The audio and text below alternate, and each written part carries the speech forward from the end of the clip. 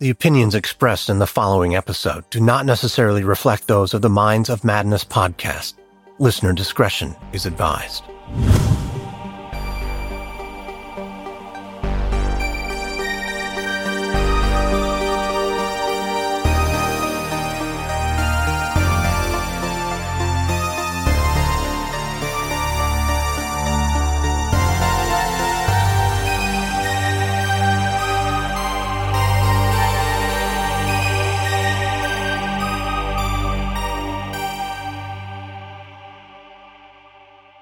In Pensacola, Florida, 2017, 33-year-old Taylor Wright was a newly divorced mom struggling to rebuild her life.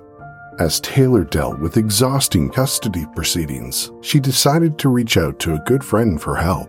She could have never have imagined that one of the people she'd grown to trust the most would deceive her in the worst possible way.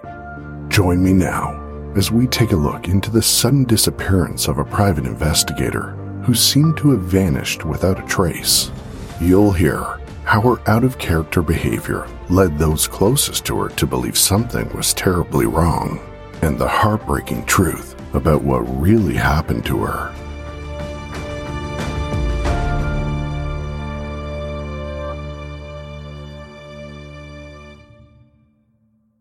Taylor Wright was a strong, funny, infectious badass and good friend. She loved to fish, work out, have a beer with friends, and would reliably and often surreptitiously pick up the tab. She loved her dogs, was afraid of spiders, and hated cats, until one became her best friend. In an essay written by one of Taylor's old friends, this is how she's remembered. It's also the description her friend hopes Taylor's son will read about his mother one day when he looks her name up on the internet. Not that she was a victim, because Taylor's friend believes Taylor would have hated that. In Taylor's friend's words, Taylor was not a victim. She trusted the wrong people. She made mistakes. She was killed following a few of them. But she was not a victim. Taylor was far from that. She was a fighter, going as far back as her childhood. Despite being born into an unstable home, Taylor found hope for a brighter future with foster parent Nancy Murchison, who eventually adopted her. It was on Nancy's farm, about 3 hours from Pensacola, Florida, that Taylor first discovered her love for horses and the outdoors. Although things had started off rough for Taylor, her new life surrounded by fresh air and the love of a supportive parent helped her blossom into a strong young woman. As she grew older, Taylor developed a strong desire to help others, as well as a strong moral code. A drive that eventually pushed her to study criminal justice at the University of North Carolina, Wilmington. In 2003, while still at college, Taylor met Jeff Wright, who she eventually married in 2005. Jeff was in the military, and the couple shared similar interests. After graduating with a bachelor's degree, Jeff supported Taylor's dream of joining the North Carolina Police Academy. For several months, Taylor underwent rigorous daily combat and firearms training before finally earning her certification in 2008 and joining the Jacksonville Police Department in North Carolina. But after only a year on the job, Taylor discovered she was pregnant and took a leave of absence until late 2009. Several years after giving birth to their son Drake, Taylor returned back to work in 2011, where she diligently worked to protect the streets of Jacksonville, all while raising a young son who she adored, and her husband remained in active duty. In the fall of 2013, Jeff received orders to move to a new post back in Pensacola, and so Taylor decided to leave her job in Jacksonville to follow Jeff back to her hometown.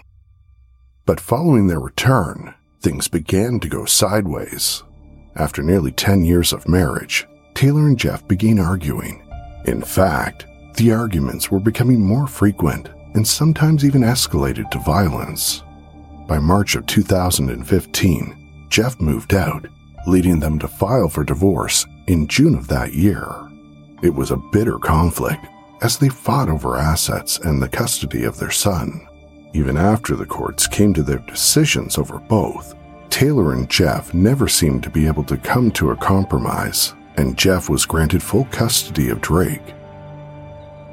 Although Taylor remained close with her son and spending as much time with him as she could, it wasn't the scenario she'd hoped for. After leaving the police force back in 2013, Taylor became a private investigator, mostly tracking down fraud cases for insurance companies.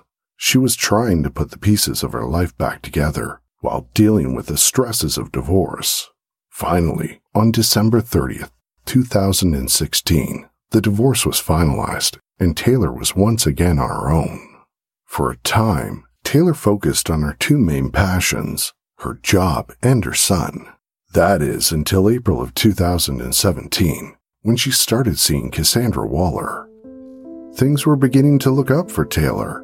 Not only had she found someone who shared similar passions, Taylor's PI business was also starting to pick up. Although Taylor and her ex still hadn't been able to reach any sort of mutual agreement around custody of their son, Taylor now at least had something positive in her life to distract her from the stress of it all. While the divorce proceedings continued, the family assets were frozen, preventing Jeff and Taylor from accessing their joint bank accounts until June 12, 2017. Immediately, Taylor withdrew $100,000 from the joint savings account without telling Jeff, converting the funds into cash and various cashier's checks so the money couldn't be frozen again. She then asked her friend Ashley MacArthur to hold on to one of the checks in the amount of $34,000, while placing the rest of the cash and checks in various other locations, including Cassandra's home. Realizing money had been taken from the account, Jeff had a new court date set for September 7, 2017. If by that time, Taylor hadn't placed $25,000 into an escrow account along with unpaid child support, she'd be held in contempt and could be looking at serving jail time. As the court date got closer, Taylor's lawyer filed for a continuance at the last minute, using Hurricane Irma forming off the Gulf Coast as the reason.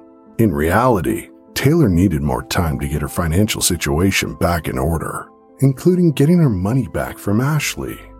But it seemed whenever she attempted to make plans with Ashley to get the money back, something would come up, increasing Taylor's sense of anxiety.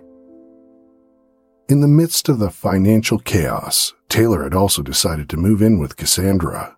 Although things had been going great between them, Cassandra couldn't help but feel worried about Taylor, who wasn't her usual upbeat, positive self.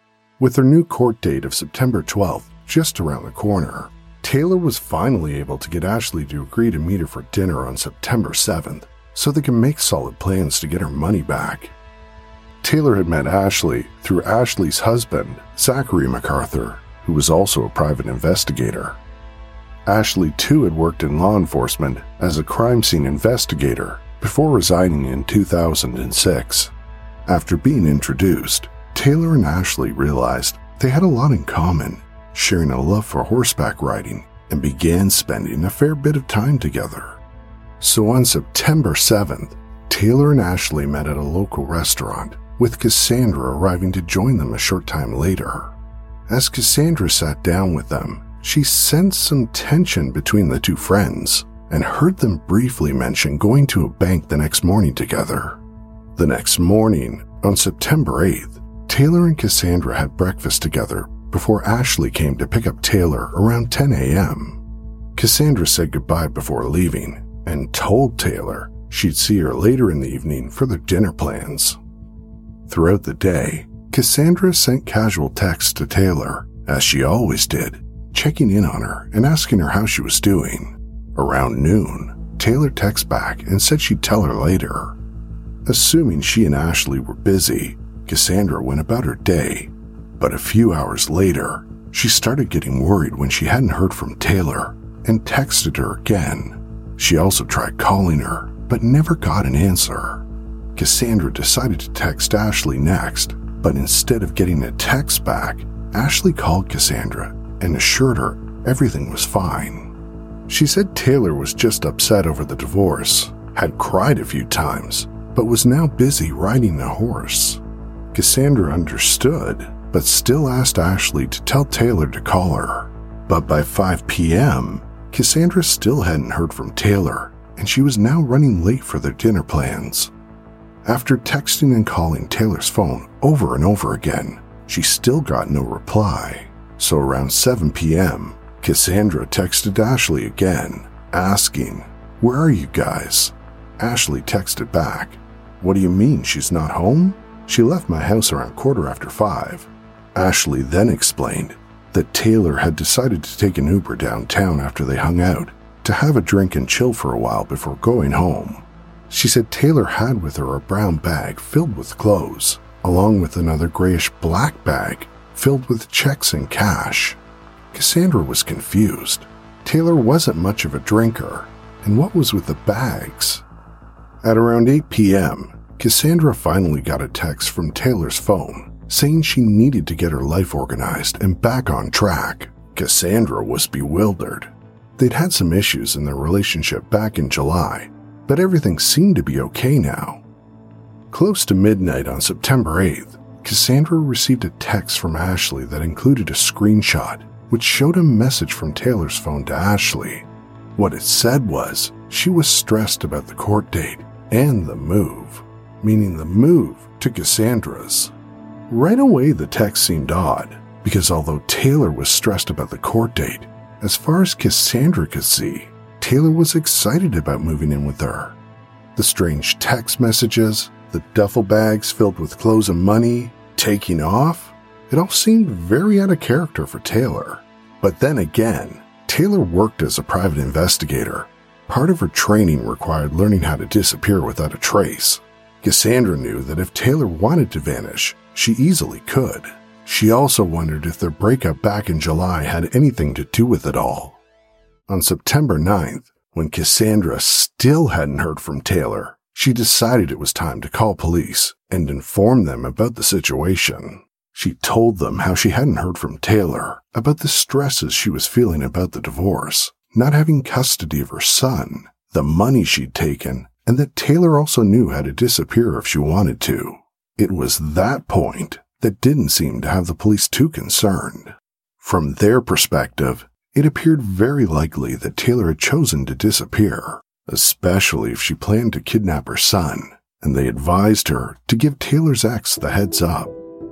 The next day, Cassandra decided to call Jeff, informing him of Taylor's disappearance. That's when she discovered Drake too had been trying to reach his mom for a couple of days, but couldn't seem to get in touch with her. When Jeff heard Taylor was missing, he became concerned and warned Cassandra that Taylor was a fully trained police officer and potentially dangerous.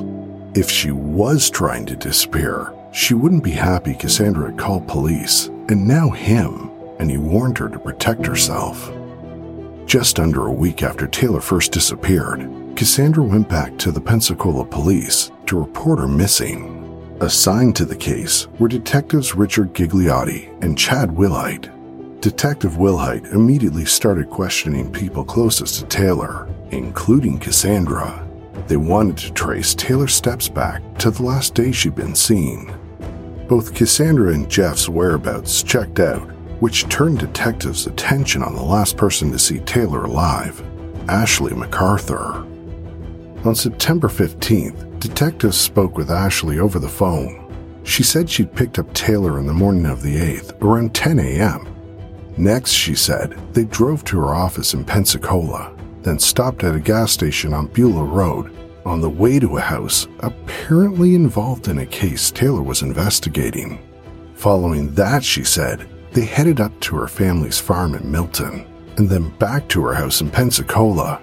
Taylor then left in an Uber by herself at approximately 5 p.m. On September 18th, detectives showed up at Ashley's home unannounced, hoping to take a look around her property. What she told them next were a series of stories about Taylor, painting her as a deceptive person with a compulsion to lie.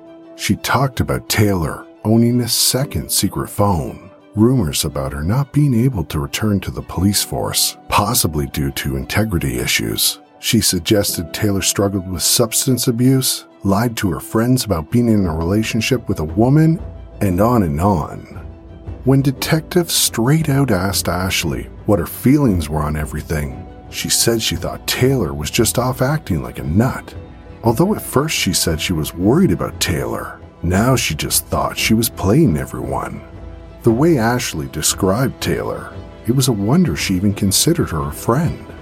Ashley then went on to show detectives around their property, agreeing to meet them afterward down at the police station for a formal interview.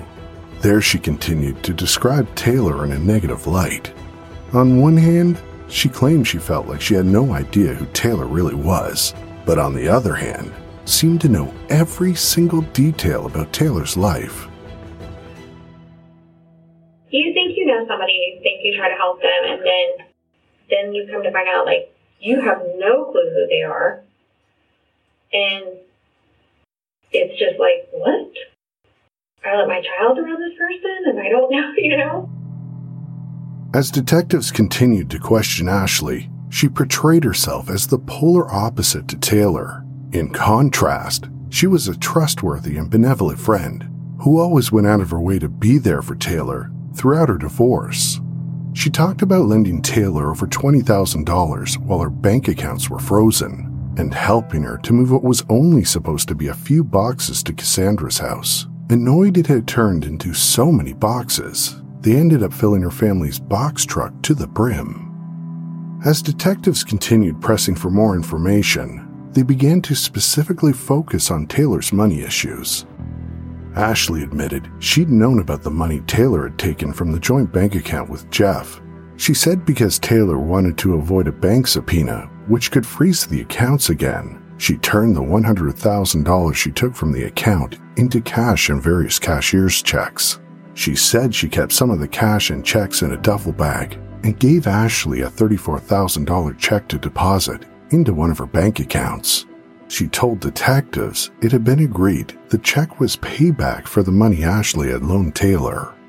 Detectives wanted to know more about the supposed second phone Taylor had and asked Ashley if she'd ever been contacted by Taylor with the other phone. She replied it was possible and offered to allow detectives to download the contents of her phone. Do you want me to leave it with you? It's up to you. I mean, I can. It's entirely up to you. That's actually what another individual did. That's fine with me. Although Ashley had handed her phone over to detectives, they weren't able to open any of the files from it because they were all encrypted. When they asked Ashley for passwords for her phone, she gave the wrong ones.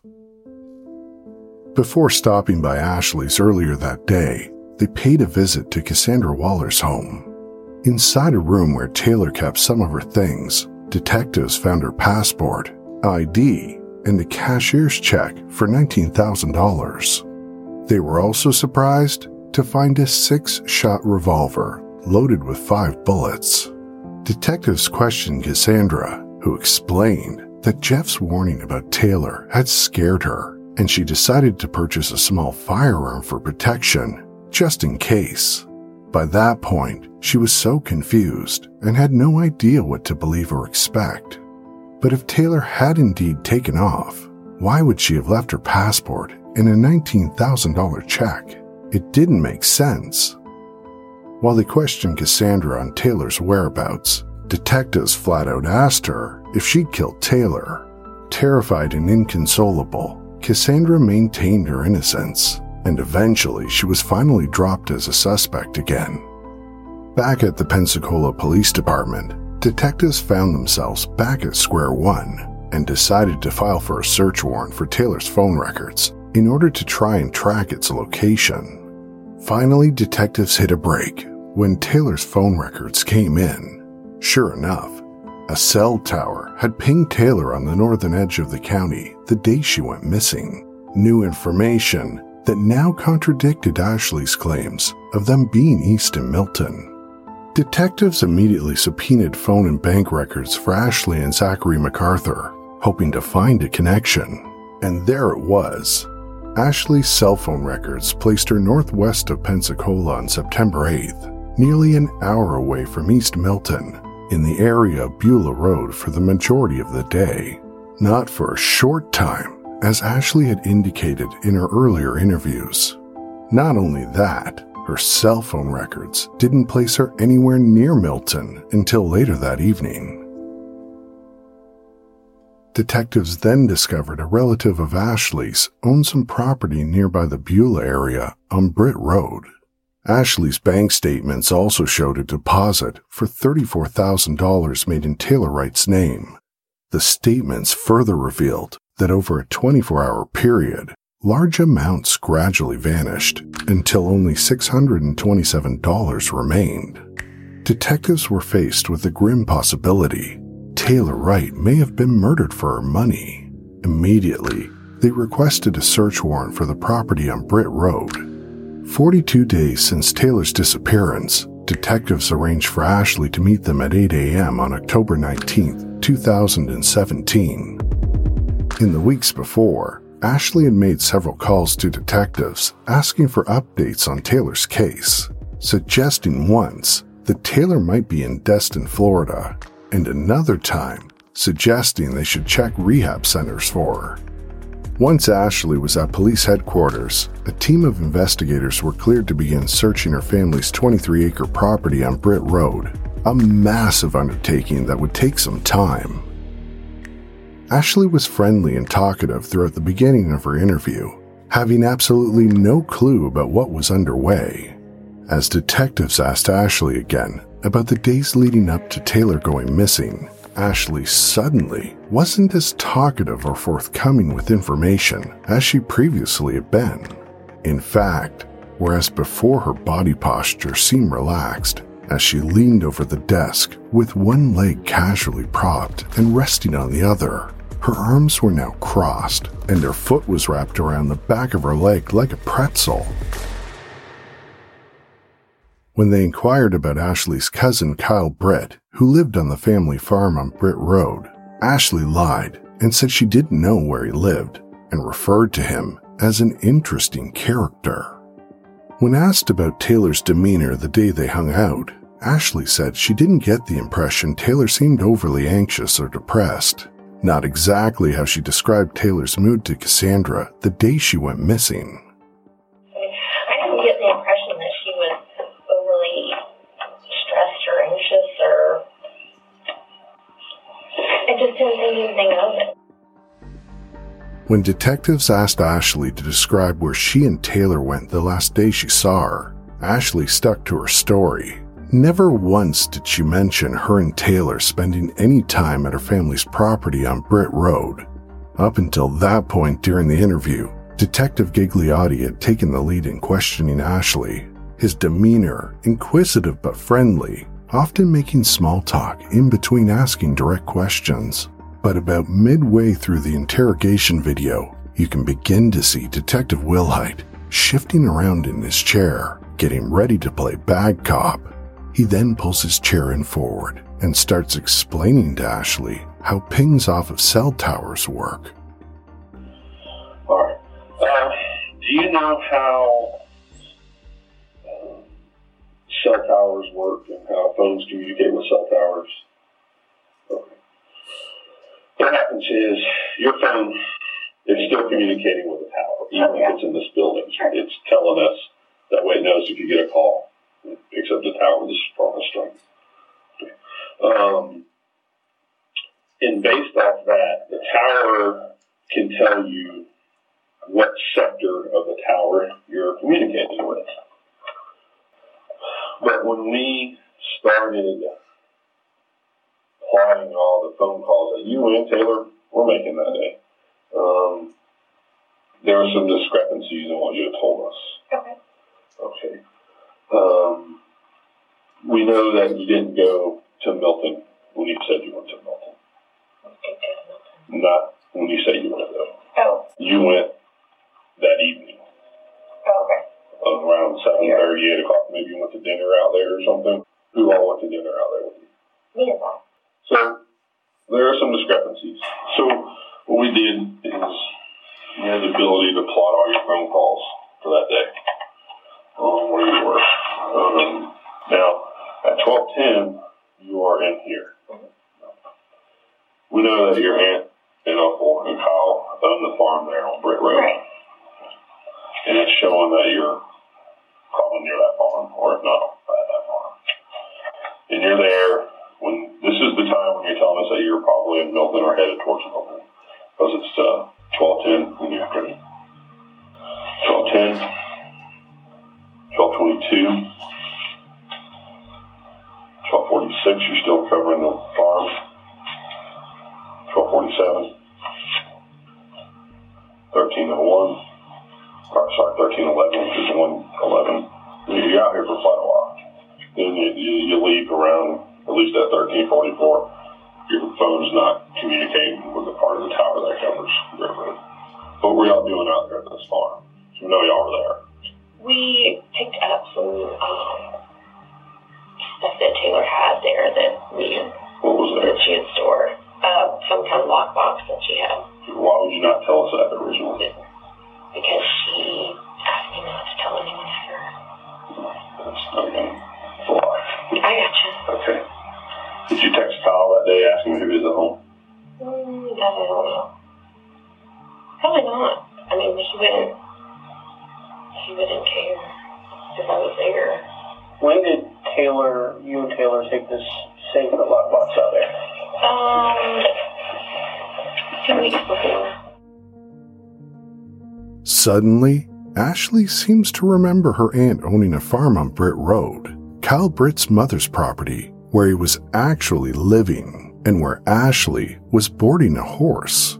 She also suddenly seemed to remember stopping by the farm that day with Taylor during the time she originally told detectives she was an hour east at another family farm in Milton. And so y'all left there, where'd y'all go? Probably. Do you go back out to this farm after y'all leave? To put her box up? I'm asking you, do you go back out to the farm after y'all leave? I don't think so. You don't think so? That day was not that eventful for us. I beg to differ with you there. Like I said, it wasn't like we were just really kind of running around.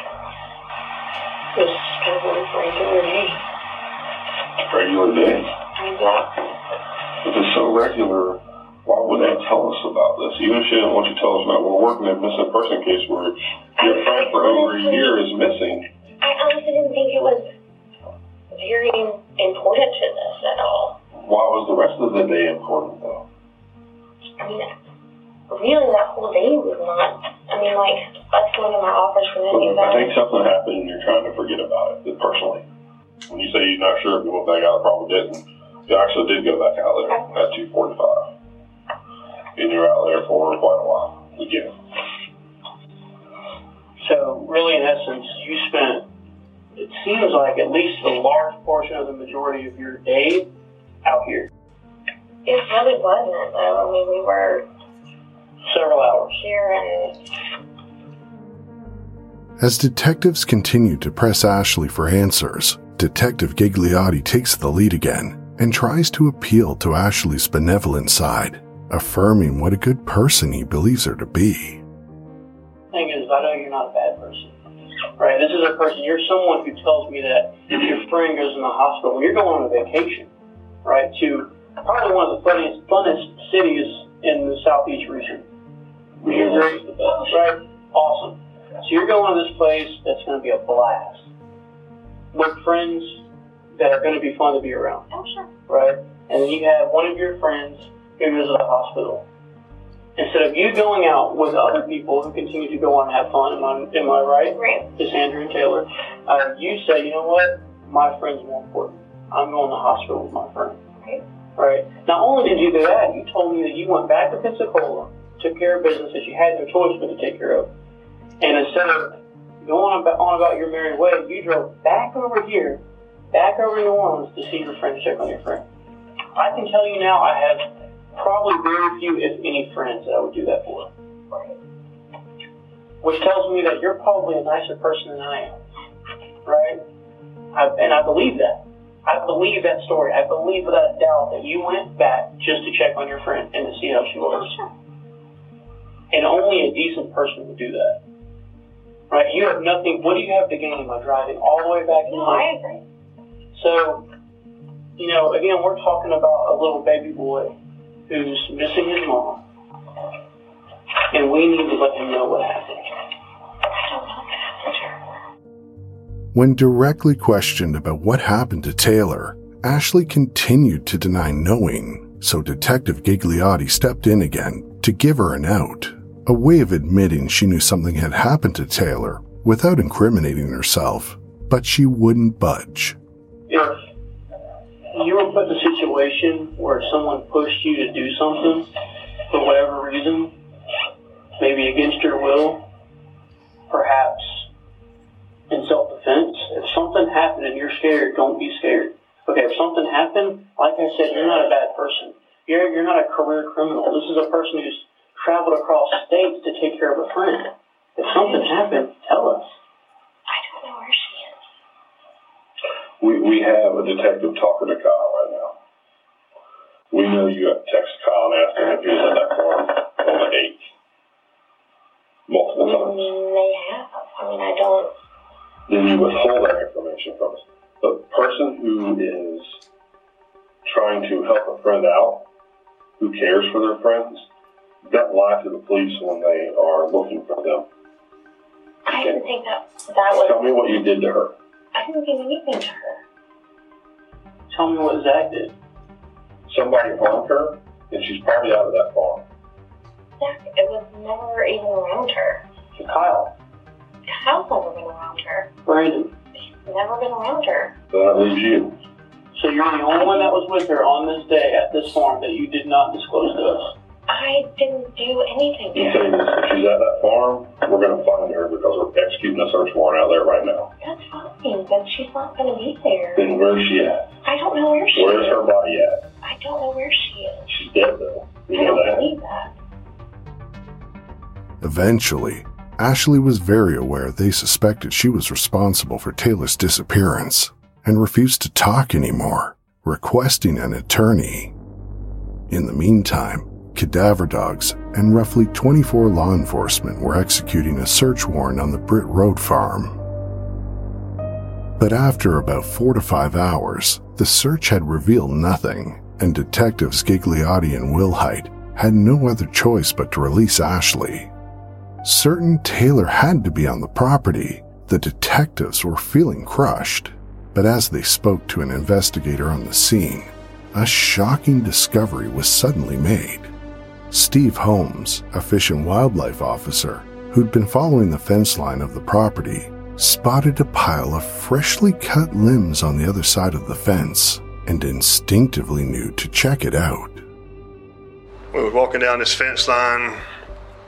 I saw some branches that were piled up on the edge of the woods, and they were fresh. So I told him to hold up, let's see what this is. I started pulling them away, and I looked underneath it. I found it was a pile of potting soil and concrete.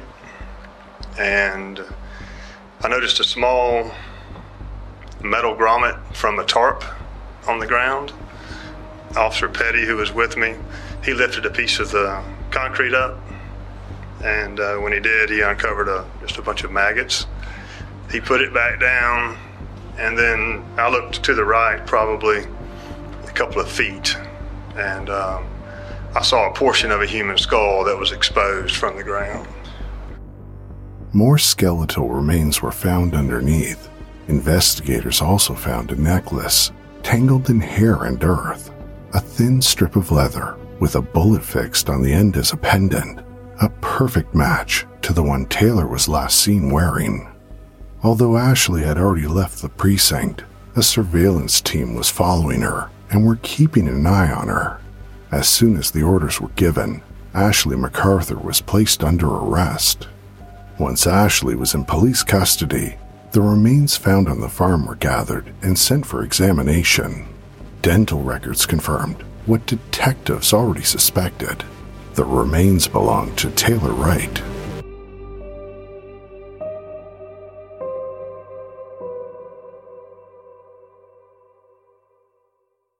Finally, over a month after her disappearance, Taylor had been found, but not in the way anyone could have imagined.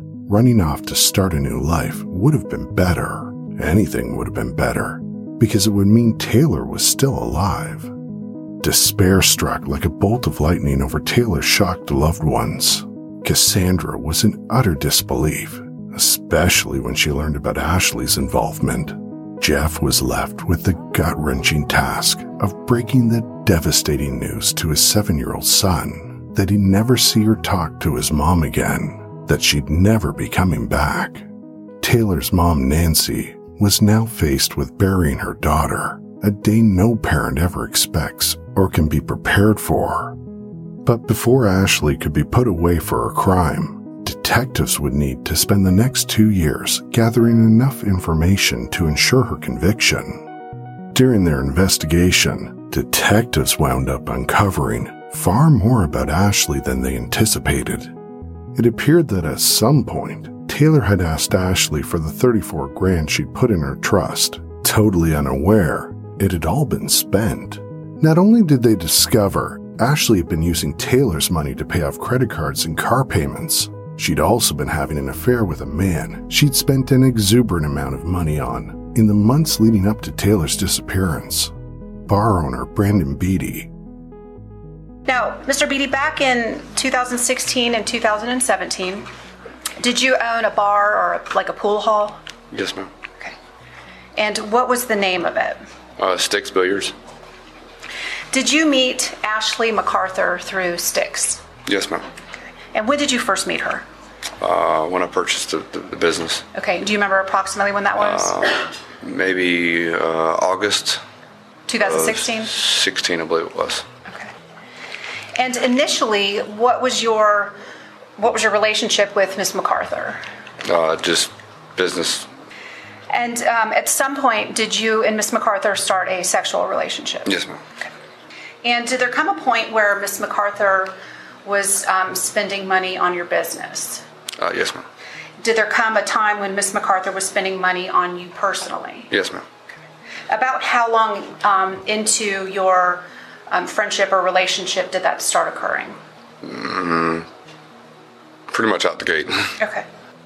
Was she paying the Gulf Power bill at Sticks? She did a couple times. Okay. Was she buying alcohol for your business? I'm not sure. Maybe so. Okay. Was she buying supplies at Sam's Club for your business? Yes, ma'am, she did. Okay.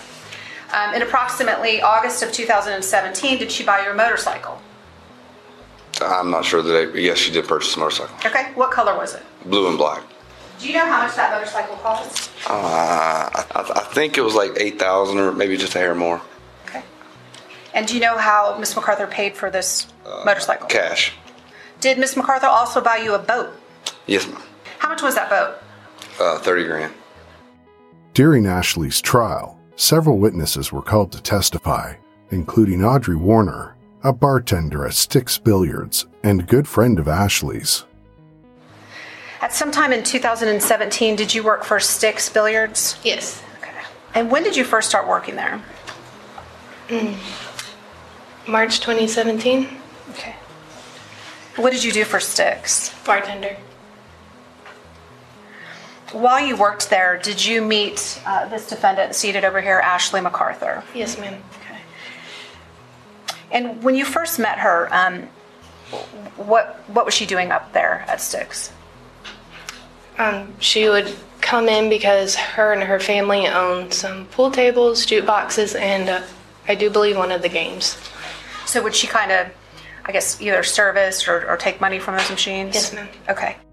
Audrey revealed that Ashley wasn't exactly as caring and concerned for Taylor as she'd been leading people to believe. What types of things, if anything, did Ashley say about Taylor? That she was annoying and she wished that she would leave her alone. Did there come a time where Ashley said something about harming Taylor? About putting cocaine in her beer. Okay. And can you tell us, if you recall the date and where this conversation took place? September 7th at Sticks Billiards. Okay. And who all was there? Me, Ashley, and Jessica. And what did Ashley say to you about Taylor that night? That the world would be a better place without Taylor. Okay. And you said something about cocaine. What specifically did Ashley say about cocaine? How much coke do you think it would take to kill somebody? After this conversation about Taylor and cocaine, did you go anywhere? Yes, ma'am. Where did you go? Me and Ashley left and went to Babe's. Okay. Do you remember approximately what time it was? I think between 10:30 and 11. Okay. And why did you and Ashley leave Sticks to go to Babe's?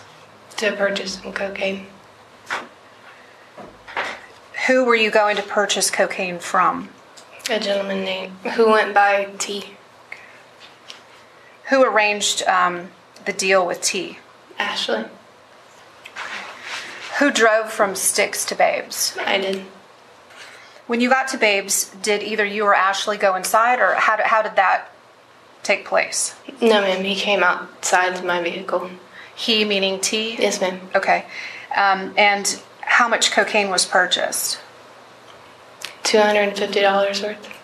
Did Ashley tell you, either before, during, or after you went to Babe's, what she was going to do with the cocaine? She said that she was going to put it in Taylor's beer. At some point after this night on September 7th, 2017, did you ask Ashley what she did with the cocaine? Yes, ma'am, on September 8th. Okay, that would have been the next day? Yes, ma'am. Do you remember approximately what time you talked to her? No, ma'am. Okay. Did you call her or did she call you? I feel like I called her. Okay. And how did that conversation go? I think I asked, what did she do with it? And what did she tell you? That she put it in her beer and Taylor spit it out because she said it tasted sour.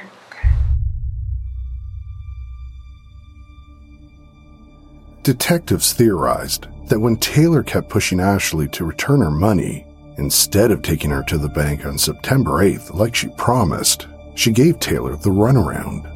At some point during the day, she'd attempted getting Taylor to drink a beer spiked with cocaine, but when that didn't work, decided to shoot her when her back was turned at the Britt Road property. How she managed to convince Taylor to go out to the farm is anyone's guess, but assuming they both loved horses and Ashley was boarding one there could have been a part of it. In her closing arguments, Prosecutor Jensen outlined the facts they'd presented to the jury throughout the trial, as well as an outline of what they believed really happened to Taylor the day she went missing. I told you in the opening statement on Monday that you were going to hear a lot of different information from a lot of different people. And the reason that you heard so much is because it's important for you to understand how all these different lives and all these different people and all these different relationships, dysfunctional and all, how they all kind of overlapped and intertwined and intersected. For instance, without hearing from Jeff Wright, you would have no evidence of where this $100,000 came from and why. Not only that, but if you didn't hear from Jeff Wright, then you would probably think that he was suspect number one. Law enforcement did. But you heard from him, and you know that at the time Taylor went missing, he didn't even live in Florida. Same with Zach MacArthur, Brandon Beatty, Kyle Britt, Audrey Warner, and Cassandra. These were all people that law enforcement looked into as possibly having some sort of involvement. You've heard from them all, and obviously they do not. It is the state's job to give you everything. The good, the bad, the ugly. And you may not like some of what you heard about Taylor Wright. But in this trial, she is the victim. So let's not forget that she was the 33-year-old mother of a child, and she was a human being. This defendant, after she murdered Taylor Wright and was being interrogated and questioned by police, used private personal information against Taylor to lead law enforcement on these wild goose chases of where Taylor may be. Ashley MacArthur used every tool she had against Taylor to deflect and distract and take the attention away from her own guilt. Taylor was supposed to be her friend. Taylor had a key to Ashley MacArthur's home. Taylor trusted this defendant with all that money. And this woman sat there hour after hour in those interviews, you saw her calm, cool, collected. Not 1 ounce of sadness or concern or worry for her friend that was missing. She was so forthcoming about all the bad things that Taylor did, but you know what she wasn't forthcoming about? Those deposits of Taylor's money that she made and that property on Britt Road. And why? Because as she sat there giggling and laughing and joking with law enforcement on September 18th, she knew that Taylor was out there on Britt Road, because that's where she murdered her and that's where she tried to cover up her body. Those are the facts and the evidence in this case. The only 3 things that the state has to prove in this case are: number 1, Taylor Wright is dead. That's been proven beyond a reasonable doubt. Number 2, the death was caused by the criminal act of Ashley MacArthur. That has been proven beyond a reasonable doubt. And that there was a premeditated killing of Taylor Wright. September 7th, 2017. The world would be a better place without Taylor. How much cocaine would it take to kill someone? September 7th, later that same night, who's she texting? T, the drug dealer at Babe's. And she deleted them. What did she buy the next morning? A beer. What did she tell Audrey she was going to do? She was going to put that cocaine in a beer for Taylor to drink. When Audrey asked Ashley, what did you end up doing with the cocaine? She said, I put it in the beer and Taylor spit it out because it tasted sour. About 24 hours later, she's in the Home Depot buying the concrete and the potting soil. Taylor Wright shot in the back of the head. Why is that significant? Because Ashley MacArthur was constantly talking about how tough Taylor was, and she always had firearms. She's a prior law enforcement officer. She knows how to protect herself. Ladies and gentlemen, Ashley MacArthur had the motive. Ashley MacArthur had the opportunity. Ashley MacArthur murdered Taylor Wright, and then she tried to cover it up with lies, concrete, and potting soil. Throughout the trial, the defense did their job, trying to create reasonable doubt in the minds of the jury, bringing suspicion on various people other than Ashley. But in the end, it only took the jury 2 hours to deliberate. In the Circuit Court in Forest, Gambia County, Florida, State of Florida versus Ashley Britt MacArthur, verdict as to the charge in count 1, we the jury find the defendant Ashley MacArthur guilty of first-degree premeditated murder with a firearm as charged in the indictment. So say we all, dated August 30th, 2019. Ashley MacArthur was found guilty of Taylor Wright's murder and sentenced to life in prison with a mandatory 25 years. In a separate trial, she was also found guilty of racketeering and fraud and given an additional 7 years in prison. To Taylor's loved ones, it was a bittersweet end to a horrific nightmare. Not only had Ashley heartlessly murdered Taylor in cold blood, she'd taken advantage of Taylor's trust and vulnerable situation, someone who had considered her a friend.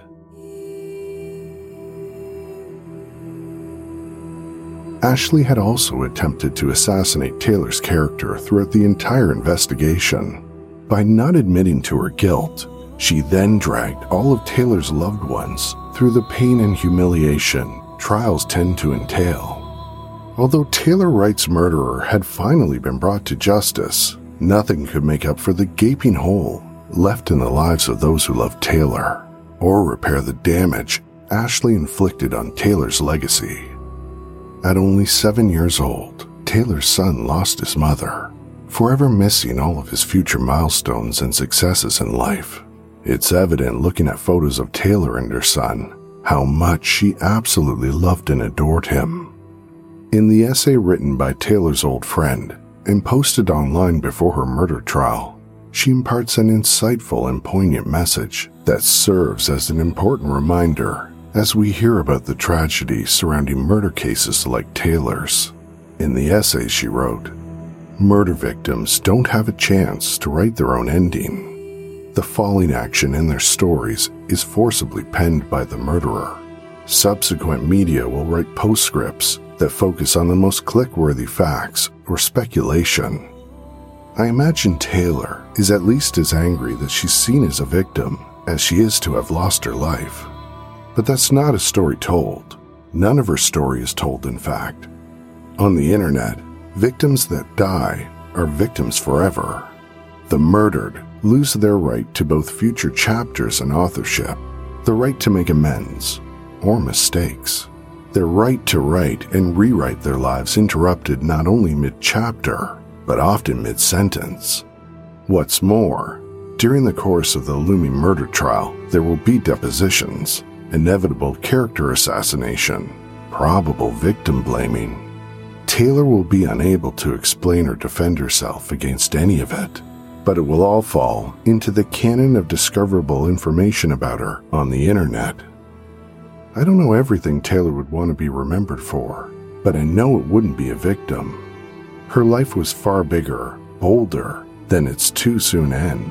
She'd want to be known as a good friend and a badass. She was both.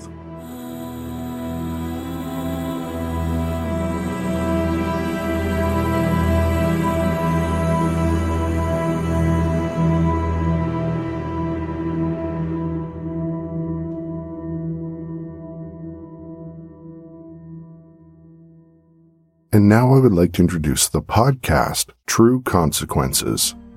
Hey, Minds of Madness listeners, this is Eric Carter Lundeen, the host and producer of True Consequences podcast.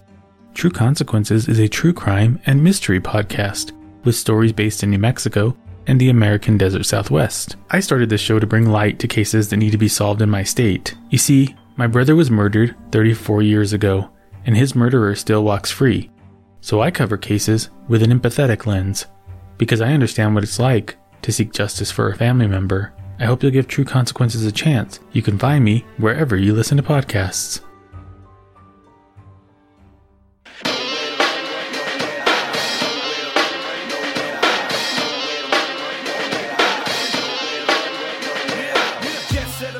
The Minds of Madness can be found on Apple Podcasts, Spotify, Stitcher, TuneIn, Google Play, and all other podcast platforms. Ad-free episodes of this show are available on Stitcher Premium. If you would like to support this show and get some extra perks, including extra content, early release, and ad-free episodes, go to patreon.com/madnesspod. You can find our website by going to mindsofmadnesspodcast.com. To find us on Facebook and Instagram, search The Minds of Madness, and on Twitter using the handle @MadnessPod. And finally, the closing track, Feel the Madness, is provided by The Funkors. You can find them at the record label's website by going to goldenerrorrecords.com.au/GE. I can feel the madness. Someone standing at my door. I hope they can't get in, cause I'm not prepared to run. I can feel the madness. Someone standing at my door. I hope they can't get in, cause I'm not prepared to run.